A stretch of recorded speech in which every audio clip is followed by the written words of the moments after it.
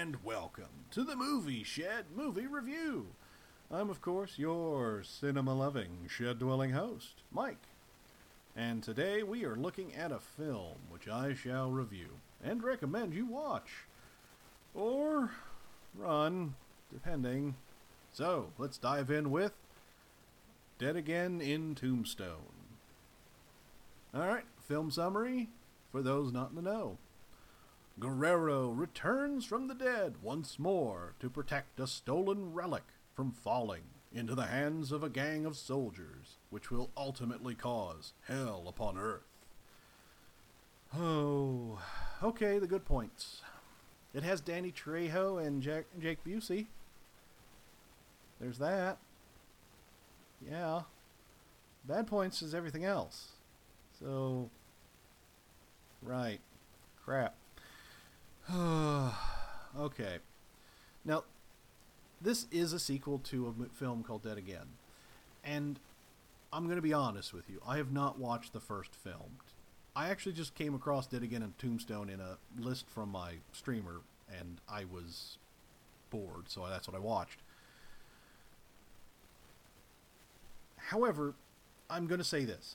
They do recap the first film in the beginning of Dead Again in Tombstone. So you don't have to have watched the first one and feel lost. That's not a worry. The film itself, however, is something else entirely. The story feels like a badly copy and pasted rendition of Ghost Rider. It has an outlaw brought back from hell to round up evil souls for the devil, only to have a redemption arc by the end of the film. Right. I haven't seen this coming before. I mean, hell, if story is your thing, then this movie fails to deliver. Plain and simple. Its effects aren't that good. Its setting is lackluster. Its story is bare bones and silly all at the same time. Nothing's really all... Honestly, the most compelling people in the film are Danny Trejo and Jake Busey. That is it. Everyone else is as forgettable can be.